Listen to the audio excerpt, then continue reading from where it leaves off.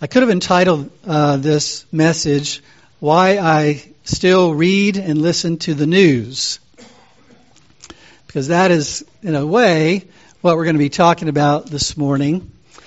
Over the last number of weeks, we've been talking about basically how to respond to the craziness in our world these days. And we've spent a lot of time in 1 Corinthians 13 talking about what Paul has to say about love being patient, love being kind, and what that really means. And then last week began looking again at the book of Acts, and I'm trying to lay a foundation for moving forward in Acts, because Acts provides, in a sense, the historical context for the love that we're called to exercise.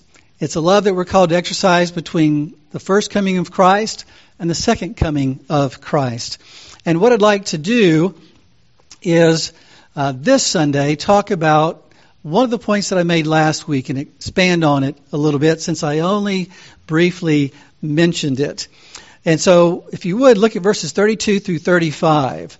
This is just a portion of what the Lord Jesus said to his disciples when he made a comment leaving the temple that it was going to be torn down. It was going to be flattened one day. And the disciples followed up with some questions about when that was going to happen and when his coming and the end of the age was going to be. And so what he says here is part of his answer to their question about when is the temple going to be destroyed, when is he coming back, and when is the end of the age. And what he says in verse 32 of Matthew 24 is, "Now learn the parable from the fig tree. When its branch has already become tender and puts forth its leaves, you know that summer is near. So you too, when you see all these things, recognize that he is near, right at the door. Truly I say to you, this generation will not pass away until all these things take place. Heaven and earth will pass away, but my words will not pass away." You notice in verse 32, the first thing he says is learn. That's actually a command, which means that God wants us to really think about what the implications are with regard to all that Jesus is saying about his return. And the picture that's being painted here of a fig tree blossoming in anticipation of summer. He says, learn. That's a command. Learn this parable. A parable, the idea there is placing one thing alongside another thing in order to teach a lesson. So the idea of the parable of the fig tree is that it pictures something else. It's not about fig trees. It's about all the kinds of things that the Lord Jesus is talking about with regard to what will happen before he comes back. He says, learn the parable of the fig tree, and when you begin to see the things that he's been talking about in Matthew 24, then recognize, which means know and embrace it with joy, that his coming is near. And near means at hand. It means it's within reach. It's close enough that you can touch it. And he says, this generation will not pass away before all those things take place. Once you begin to see them happening, it will happen within a generation. And a generation was 30 to 40 years. So within a relatively short amount of time, once these events begin to take place, they will take place very rapidly, relatively speaking. And so what I'd like to do is just touch on a few things this morning before we move on. And the first thing is that obviously, when the Lord Jesus commands us to learn the parable of the fig tree, it's telling us that God wants us to think about the end of all things. Now, that phrase, the end of all things, reminds me of the Lord of the Rings, because that's, if you know the story, the two little hobbits, after the ring has been destroyed in Mordor, they're sitting on this rock, reflecting, and basically Frodo tells Sam, I'm glad I'm with you, Sam, here at the end of all things. And according to the story, what is the end of all things? The end of all things is the destruction of evil. That's symbolized by the destruction of the ring. And it's a huge change in the world that's going to result in the king returning and ruling and reigning. And what's interesting about that story is, if you know the story, Gollum, who's an evil character, plays a key role in the destruction of evil. And we'll talk more about that next week when we talk about the crucifixion and resurrection of Jesus. But it's very, very clear that God wants us to think about the end of all things, that it's important. Martin Luther said, there are 2 days on my calendar, this day and that day. Today and the day of the Lord, the day when Jesus returns. And we might ask ourselves, why is that important? Well, last week we talked about the Great Reset. The Great Reset is a very published agenda by world leaders and business leaders in which they actually believe through the advancement of technology and through global cooperation that they can deal with the world's problems and actually usher in a kind of utopia. And we argue that from Scripture, you see in Scripture the theme of the city of Babylon, which is the city that's against God, that exalts itself against God and seeks to establish a utopia apart from God. And that's the kind of thing that's being reflected in what they call the Great Reset. But we focused last week on the reality that the true Great Reset, the true great change, is the return of Christ. Man will fail in establishing a utopia on earth, but God will not. That is exactly what's going to happen in the return of Christ. It will be the kingdom of heaven on earth. Well, if we ask the question, why talk about this, especially in light of the fact that myself and others are a little hesitant to talk about end times things for several reasons. One is there's so much disagreement. I'm probably going to say a lot of things today that you will not agree with. And that's really okay, because people, in the church have been disagreeing for, thousands of years over exactly how it's going to play out. But there's also the reality that it's been 2,000 years, and people say, well, when is he ever going to come again? It's been 2,000 years, maybe he's never going to come. And then you've got the reality of people like Harold Camping who tell you exactly when he's going to come, and it doesn't happen. Or you've got QAnon and other conspiracy theories that are telling you about all the kinds of things that are going on, and it just makes talking about end things like talking about conspiracy theories that really don't have any basis in reality. When the reality is, according to the Scripture, that God talks a lot about the end times. And therefore, what does God want to talk about? Whatever we find in the Bible is what God wants to talk about. And He likes to talk about the end times.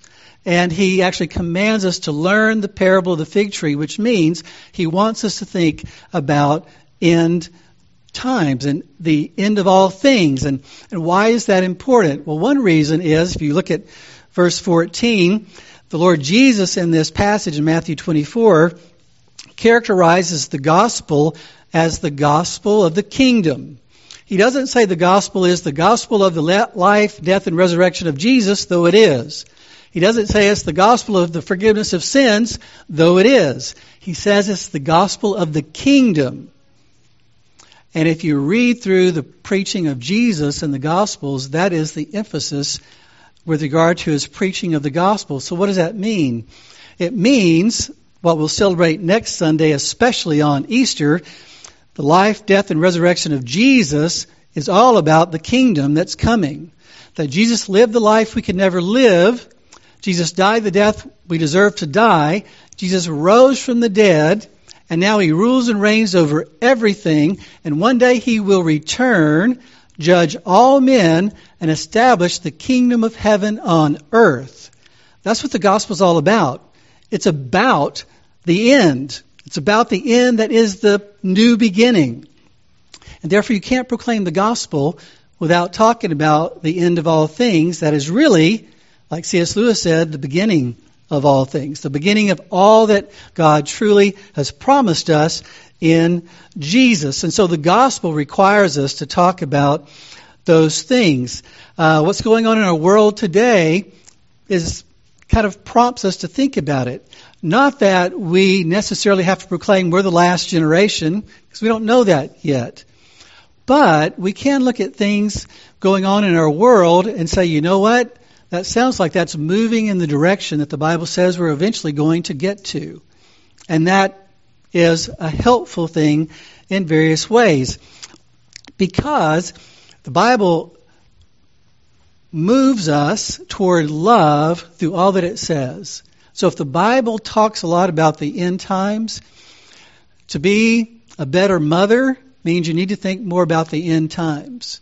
To be a better father, you need to think about the end times. To be a better employee, you need to think about the end of all things. Because Peter says in 2 Peter 3, looking for the new heavens and new earth, we are to grow in holiness and godliness. And so the idea that I can just ignore what is to come and still grow as I should betrays the fact that the Bible tells me, no, I need to be concerned, like Martin Luther said, about today, but also have in view that day when Christ comes, if I want to live today as God calls me to more and more. And the Bible indicates, most importantly, that we all need to be ready. And that's what the proclamation of the gospel is about, which brings me to the second point, that this is Palm Sunday. Palm Sunday is the Sunday where Jesus rides into Jerusalem on the back of a donkey. But it's helpful, in light of all that we're talking about right now, to realize that you can think about the first coming of Christ and the second coming of Christ in terms of those two rides. Yesterday we saw Molly do some barrel racing. And so she had a ride that she had to ride. There are all kinds of rides. There's barrel racing rides. There's riding down the street in a parade. So not every ride is the same. It's the same way in this regard. Jesus, on Palm Sunday, we are told, for instance, in Matthew 21, his ride then on a donkey was characterized this way. Say to the daughter of Zion, behold, your king is coming to you, gentle and mounted on a donkey, even on a colt, the foal of a beast of burden. So what's the significance of Jesus riding in on a donkey? A donkey was used to serve. It was a beast of burden. It was a help to people. It carried loads that other people could not carry or did not want to carry. And so Jesus pictures himself in his first coming as coming to serve, coming to save, coming to lay down his life on the cross. But if you read in the book of Revelation, he will come again, and he's pictured as coming not on a donkey, not on a beast of burden, but on a white horse.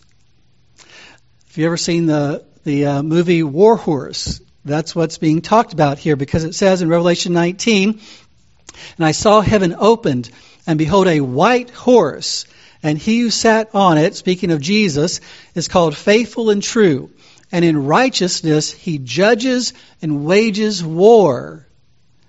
So the first time he came, riding on a donkey to serve and to save. The second time he will come back to judge and to make war.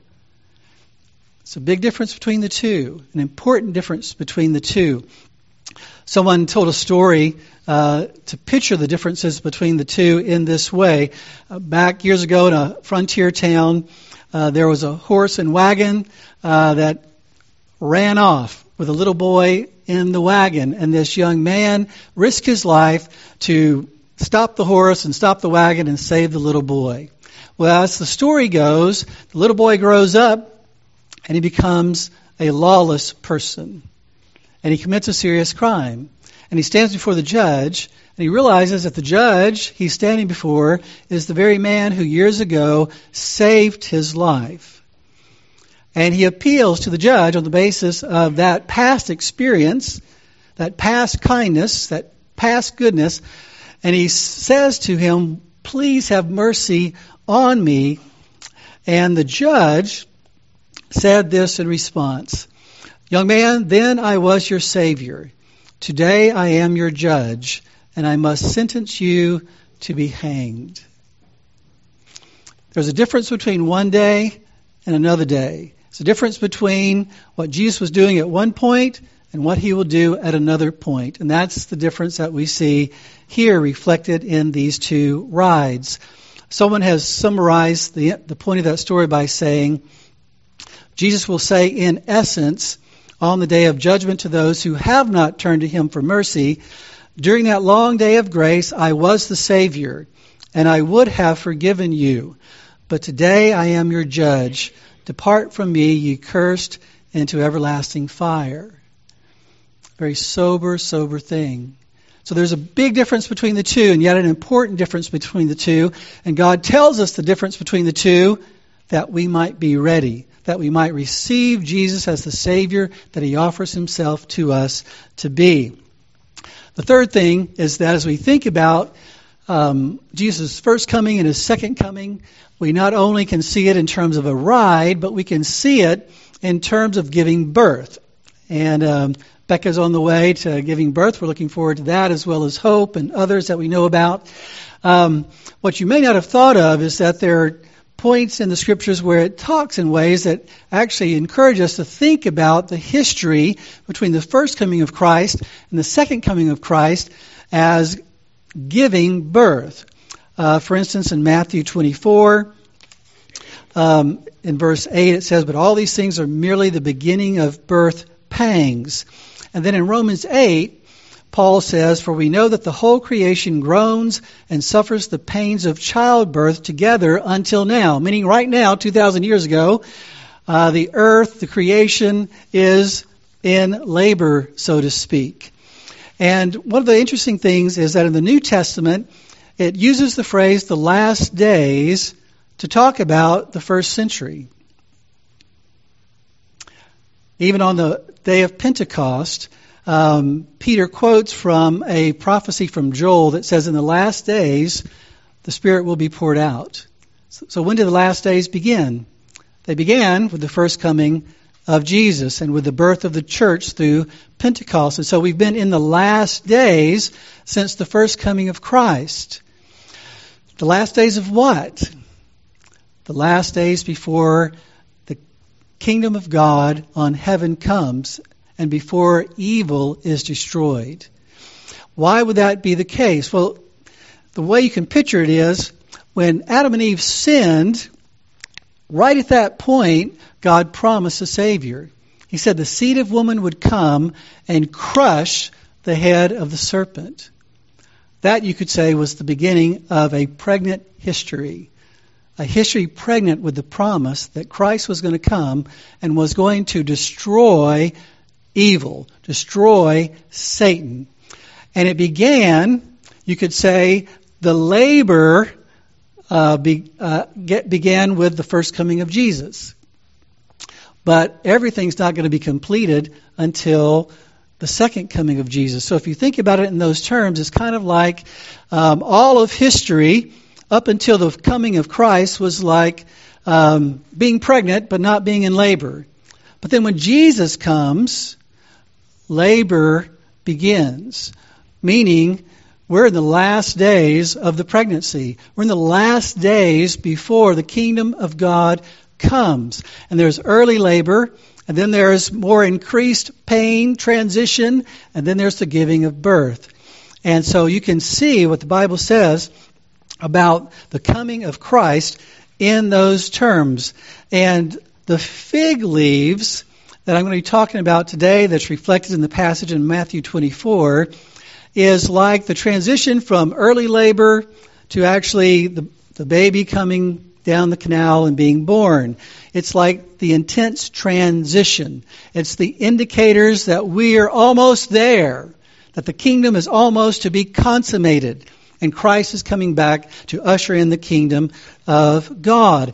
And so the Lord Jesus in Matthew 24 says, when you see all these things, recognize that He is near, that you are beginning transition, that the baby is going to be here soon. That's why all this pain is coming so intensely, at this time. And He could say in Luke 21, when these things begin to take place, straighten up and lift up your heads, because your redemption is drawing near. Now, near means at hand. It's close enough to reach, but it doesn't necessarily mean tomorrow. It could be a number of years, but it would be within a generation, according to what Jesus said. Well, there's a lot I could say more about that, but let me just touch on a few of the things that I have in mind that I think the Lord Jesus highlights in Matthew 24 when it talks about the fig leaves. And the last point is all of this is meant to encourage us to greater faithfulness. It's not just to be enamored with trying to figure out, when Jesus is coming back. It's about wanting to grow in love and being spurred on to grow in love and in faithfulness because we know Christ is returning. And again, what are we looking for? That doesn't mean we're necessarily the last generation, but it does mean that there could be things happening that are clearly moving us in the direction that will ultimately result in the return of Christ. And many of these signs we see in Matthew 24, and I'm going to start there, but I'm going to weave in a few other scriptures that I think add to the picture that we find in Matthew 24. So let me just touch on this briefly, and then you can do your own more in-depth study and see what you think about how I'm understanding this. As I said, eschatology has to be approached with humility, but it should not be avoided. Because if God talks about it, then it's because we need to really think about it and think it through that we might be more faithful and love Him and others more. Well, if you look at verses 21 and 22, the way you could characterize this transition from early labor to the actual giving of birth would be with regard to seeing it as a great tribulation. It says in verse 21, "For then there will be a great tribulation, such as has not occurred since the beginning of the world until now, nor ever will. Unless those days had been cut short, no life would have been saved. But for the sake of the elect, those days will be cut short." There are some who believe that things are going to get better and that Christ will just return to basically a Christianized world. And I respect a lot of people who take that view. I'm not so sure that view adequately deals with all that the Bible says, and therefore I don't take that view personally. In Revelation 20, and this is also another passage that's highly debated over what it actually means, but I think it could be talking about this when it says, "When the 1,000 years are completed," meaning the reign of Christ now between the first and second coming, "Satan will be released from his prison and will come out to deceive the nations which are in the four corners of the earth, Gog and Magog, to gather them together for the war. The number of them is like the sand of the seashore." There's no doubt, as we'll see as we look at 2 Thessalonians, that it's a time of increased activity by Satan. There's a sense in which Satan is loosed to do things that God is restraining him from doing right now. And closely related to that is the increase of lawlessness. If you look at verse 12, it says, "Because lawlessness is increased, most people's love will grow cold." And so the idea of the transition, the fig leaves, is fundamentally that it's going to be a time of great tribulation, great pressure, great oppression, great difficulty in various ways. And one of the aspects of that difficulty and tribulation is the increase of lawlessness. The increase of lawlessness doesn't mean all law is thrown out the window. It means that God's law is thrown out the window increasingly, and that people are ignoring the law of God as we see it happening in our own country. More and more these days, redefining marriage, redefining gender, and all kinds of things. We're just throwing out God's distinctions and God's commandments and actually becoming more hostile to them. It's interesting, the comparison between the return of Christ and that time is associated with the flood in the Old Testament. And it says, before the flood, that the Lord saw that the wickedness of man was great on the earth, and that every intent of the thoughts of his heart was only evil continually. That appears to be the way it's going to be right before Christ's returns as well. The third thing is that there has always been false Christs, but there will be a ultimate false Christ. We can see in Matthew 24, verse 5, where the Lord Jesus says, "For many will come in my name, saying, I am the Christ." And many have done that, and will still do that until the end, and will mislead many. And then it says in verses 23 and 24, actually verse 24, "For false Christs and false prophets will arise." And so there are going to be more than one. They've been false Christs from even the first century, and yet the Bible indicates that there will be an ultimate false Christ. And that's reflected in 2 Thessalonians 2, where Paul says, in 2 Thessalonians, Paul is addressing the reality in that church that they thought the day of the Lord had already come. And he says, no, it hasn't already come, and I can tell you why. Certain signs have not been fulfilled. And so what he says is, he says in verse 3, "Let no one in any way deceive you, for it will not come," meaning the day of the Lord will not come unless the apostasy comes first, and the man of lawlessness is revealed, the son of destruction, who opposes and exalts himself above every so-called God or object of worship, so that he takes his seat in the temple of God, displaying himself as being God. What you would call the ultimate Antichrist.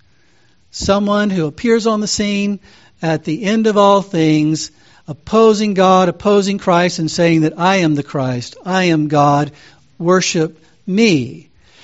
And the Bible indicates that as unbelievable as that is, it will take place. And part of the reason why it will take place is because of the next thing that will happen is signs and wonders. In Matthew 24:24, it says, "For false Christs and false prophets will arise and will show great signs and wonders, so as to mislead, if possible," which it's not, "if possible, even the elect." So that during that time, this transition time, this intense time, there's going to be supernatural things happening. And those supernatural things are actually going to lead people to worship this man. That's how they come to do so. And that's why it says also in 2 Thessalonians, "Then that lawless one will be revealed, whom the Lord will slay with the breath of his mouth and bring to an end by the appearance of his coming. That is, the one whose coming is in accord with the activity of Satan, with all power and signs and false wonders, and with all the deception of wickedness for those who perish, because they did not receive the love of the truth, so as to be saved." So that there will be signs, miracles, that are not just made up stuff. When it says false, it doesn't mean it's just a magician's trick. It means these are real miracles that are meant to lead you to believe what is false. God is going to allow those miracles to take place, just like He allowed the magicians, so to speak, early on in Egypt. When God was delivering Israel out of Egypt, He allowed up to a point the Egyptian magicians to work the same miracles that Moses was working. God will allow the same thing, those signs and wonders. And why will He do that? The next point is, it will be a time of profound deception. It's amazing as you read through Matthew 24, how often the Lord Jesus highlights the need to be careful not to be misled. He actually starts off in verse 3 of Matthew 24 and responding to the disciples' question about, when will these things happen and what will be the sign of your coming and the end of the age, Jesus answered and said to them, "See to it that no one misleads you." And He says something similar. He talks about the threat of being misled in verse 5 when He says, "For many will come in my name, saying, I am the Christ, and will mislead many." In verse 11, "Many false prophets will arise and will mislead many." And so there's a theme that says, be careful of being misled. And you can see the same kind of thing in Paul's discussion in 2 Thessalonians 2, when it talks about the fact that this lawless one, the one whose coming is in accord with the activity of Satan, with all power and signs and false wonders, and with all the deception of wickedness for those who perish, because they did not receive the love of the truth, so as to be saved. For this reason God will send upon them a deluding influence, so that they will believe what is false, in order that they all may be judged who did not believe the truth, but took pleasure in wickedness. Which means those who refuse to submit to God and to embrace the gospel and to surrender their lives to God and to embrace the truth, God will give them over to even greater delusion, greater deception. And so it will be a time of profound deception. One of the things that I keep thinking of just in our own day, regardless of how much longer it's going to be before Christ comes back, is it's just jaw-dropping to me the kinds of things that people say they believe. Born a man, but I believe I'm a woman. It's just jaw-dropping to me. That is not going to get less toward the end. It will actually increase. Paul could say in 2 Timothy, but evil men and impostors will proceed from bad to worse, deceiving and being deceived. And all of that is going to feed into what Paul calls the great apostasy. The Lord Jesus refers to this in verse 10 when he says of Matthew 24, at that time many will fall away and will betray one another and hate one another. This is so important because you think about people who recently have fallen away, like Josh Harris, and you think, how in the world did someone like that just walk away from the faith? Well, one of the things that's going to happen during this time of tribulation is people who you would think are believers or professing Christ will walk away. It will happen in all kinds of ways, but I believe that is one of the ways we will see this kind of falling away. It actually says in verse 12, lawlessness is increased and most people's love will grow cold. Most people's love will grow cold. That's why Paul, Jude could say, keep yourself in the love of God. Guard your heart. Don't let your love grow cold, because that's one of the things that will happen to many during that time. In 2 Thessalonians, Paul makes reference in verse 3 to this apostasy when he says, let no one in any way deceive you, for it will not come unless the apostasy comes first.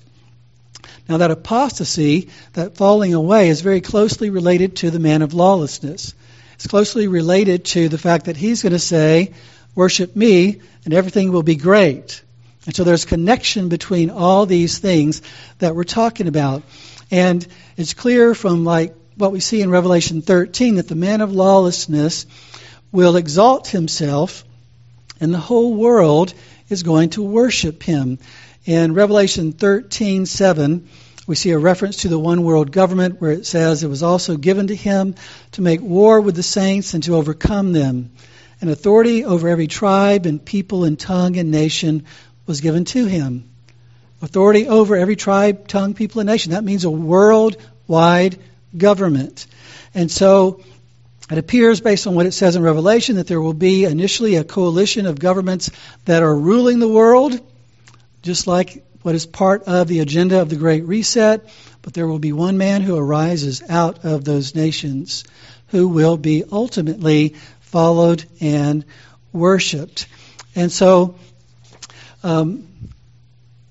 it's interesting as we look at what it says, for instance, in the Old Testament as well, in Daniel.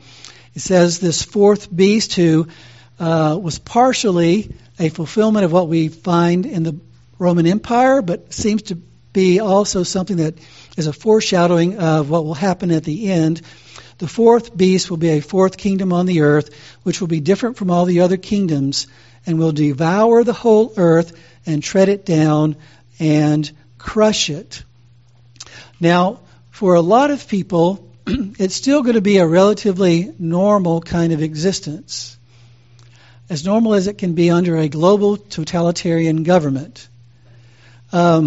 And the reason I say that is if you look at Matthew 24, verses 38 and 39, it says, for as in those days before the flood they were eating and drinking, marrying and giving in marriage, until the day that Noah entered the ark.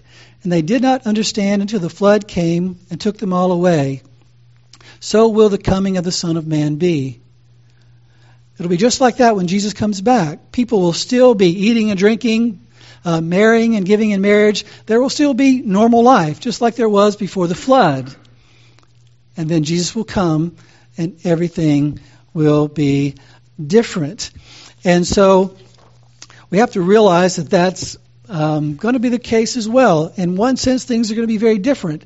In another sense, it's going to be very normal.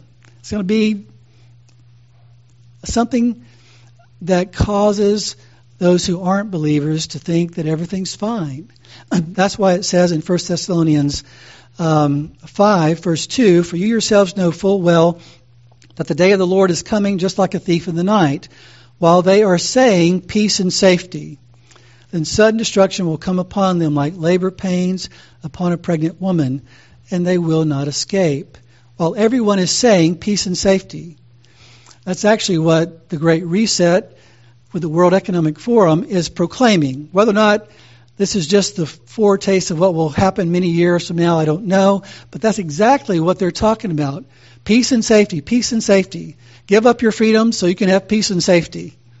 That's the whole idea behind what is happening now, and is at least pointing toward what we see in the future.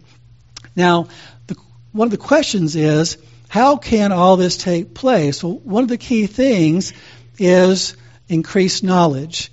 It says in Daniel 12, "But as for you, Daniel, conceal these words and seal up the book until the end of time. Many will go back and forth, and knowledge will increase." One of the key elements of what they're calling the Great Reset by the World Economic Forum and others is what they call the Fourth Industrial Revolution. The Fourth Industrial Revolution is very much about technology. It's about combining of technologies so that certain things can happen. Digital technology, physical technology, biological systems that result in things like robotics, artificial intelligence, and things like that result in incredible achievements like producing organs so that you don't have to worry about waiting for a new organ if you need it. We'll just make it out of 3D technology. If you need a new heart, we'll give you one. If you need a new liver, kidney, we'll just make one for you.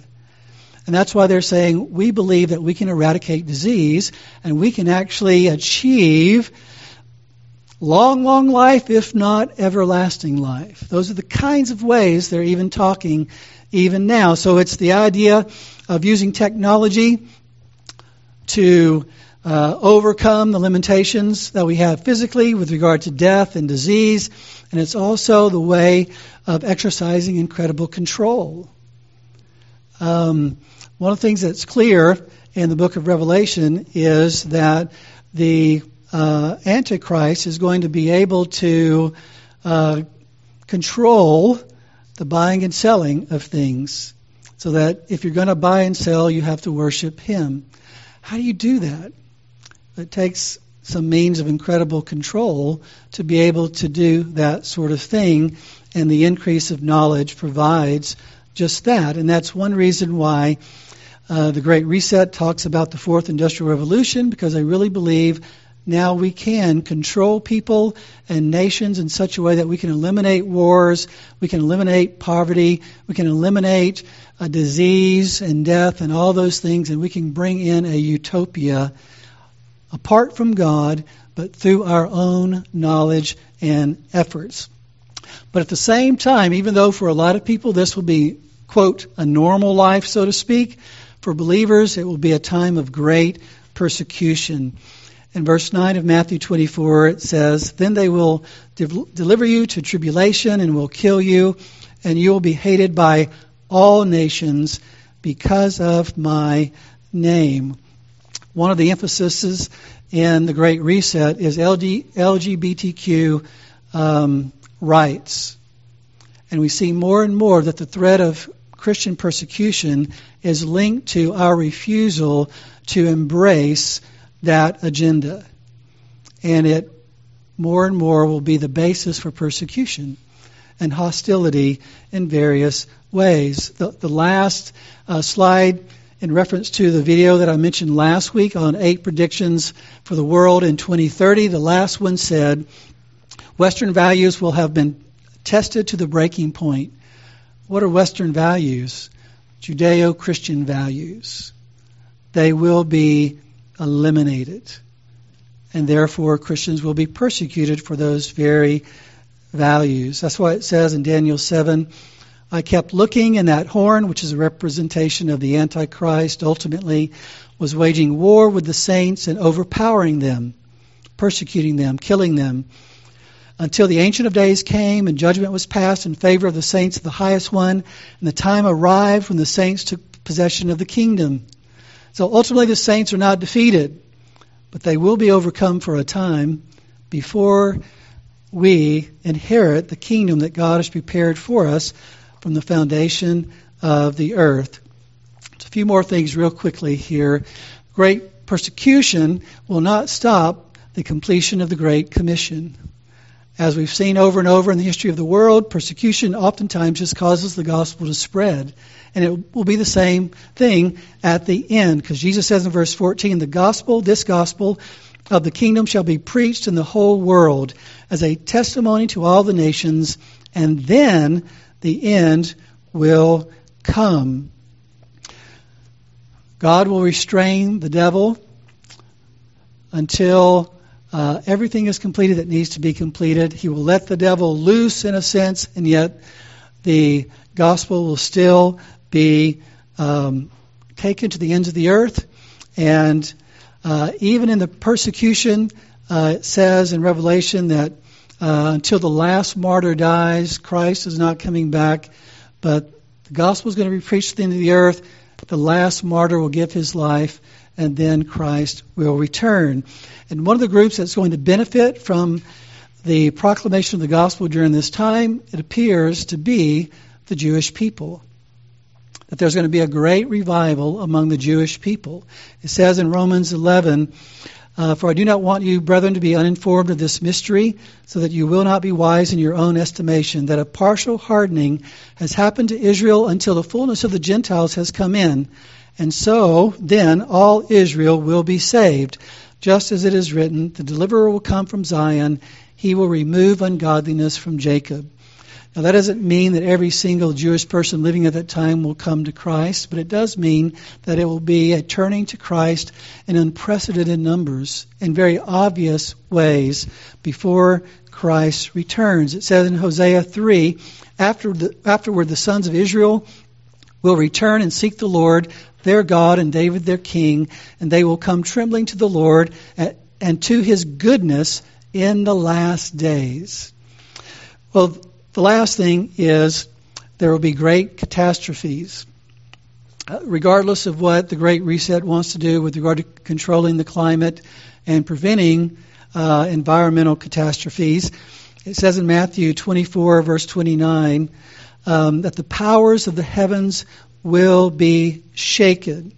That God's response to the rampant evil, that God's response to the persecution of his people will be great catastrophes that are temporal judgments on sin and sinners, and actually a warning of the judgment to come. And so that's why I could say in Luke 21, the Lord Jesus says there will be signs in sun and moon and stars, and on the earth dismay among nations, in perplexity at the roaring of the sea and the waves, men fainting from fear, and the expectation of the things which are coming upon the world, for the powers of the heavens will be shaken. You know, throughout history, people have asked the question, are we at the point where Christ could come again, and are we really close to the return of Christ? Well, the implication of all these things, if we apply the parable of the fig tree, the Lord Jesus says there are fig leaves that are going to be produced on the fig tree. And when you see this fig tree blossoming in all these ways, there will be no doubt. You will know that the return of Christ is within reach, within your generation. Now, are we there yet? I have no idea. We won't know that until a lot more is fulfilled. It could be 500 or 1,000 years from now. I don't know. But the Bible tells us to look. Why? So that we'll be faithful. The Lord Jesus, his ultimate goal in telling us these things, it says in Matthew 24, verses 45 and 46 is, he says, "Who then is the faithful and sensible slave whom his master put in charge of his household to give them their food at the proper time? Blessed is that slave whom his master finds so doing when he comes." So how do you get ready for the return of the King? You become like those two little hobbits in the Lord of the Rings. You commit yourself to the destruction of evil. How do you commit yourself to the destruction of evil? You surrender your life to the King. You confess your sin, which is evil, and you ask God for mercy, and you give your life to Jesus as your Lord and your Savior. You surrender your life to the King, and then you live your life to serve the King. You live your life to turn away from sin and to do the will of God. And that's how you're ready. That's how you are a faithful and sensible servant. And that's why Psalm 2 ends this way. It says, "Do homage to the Son, that he not become angry, and you perish in the way, for his wrath may soon be kindled. How blessed are all who take refuge in him." Let's pray. Father, we thank you for your word. I pray, Father, for anyone here today who has yet to bow the knee to Jesus, to confess their sins, to ask you for mercy, and to entrust themselves to you, Lord Jesus, and to receive you as their Lord and their Savior. I pray that you grant them grace to do so even this day. And I pray for all of us here who have laid down our weapons, surrendered ourselves to you, Lord Jesus, as our Lord and as our King. I pray that you'd help us to even be more diligent to look for your return, and more diligent to seek to be faithful, and to learn more about what that looks like in our everyday lives. We thank you that one day evil will be destroyed, that one day there will be heaven on earth, and it will be when you return. Even so, come quickly, Lord Jesus. And all God's people said, Amen.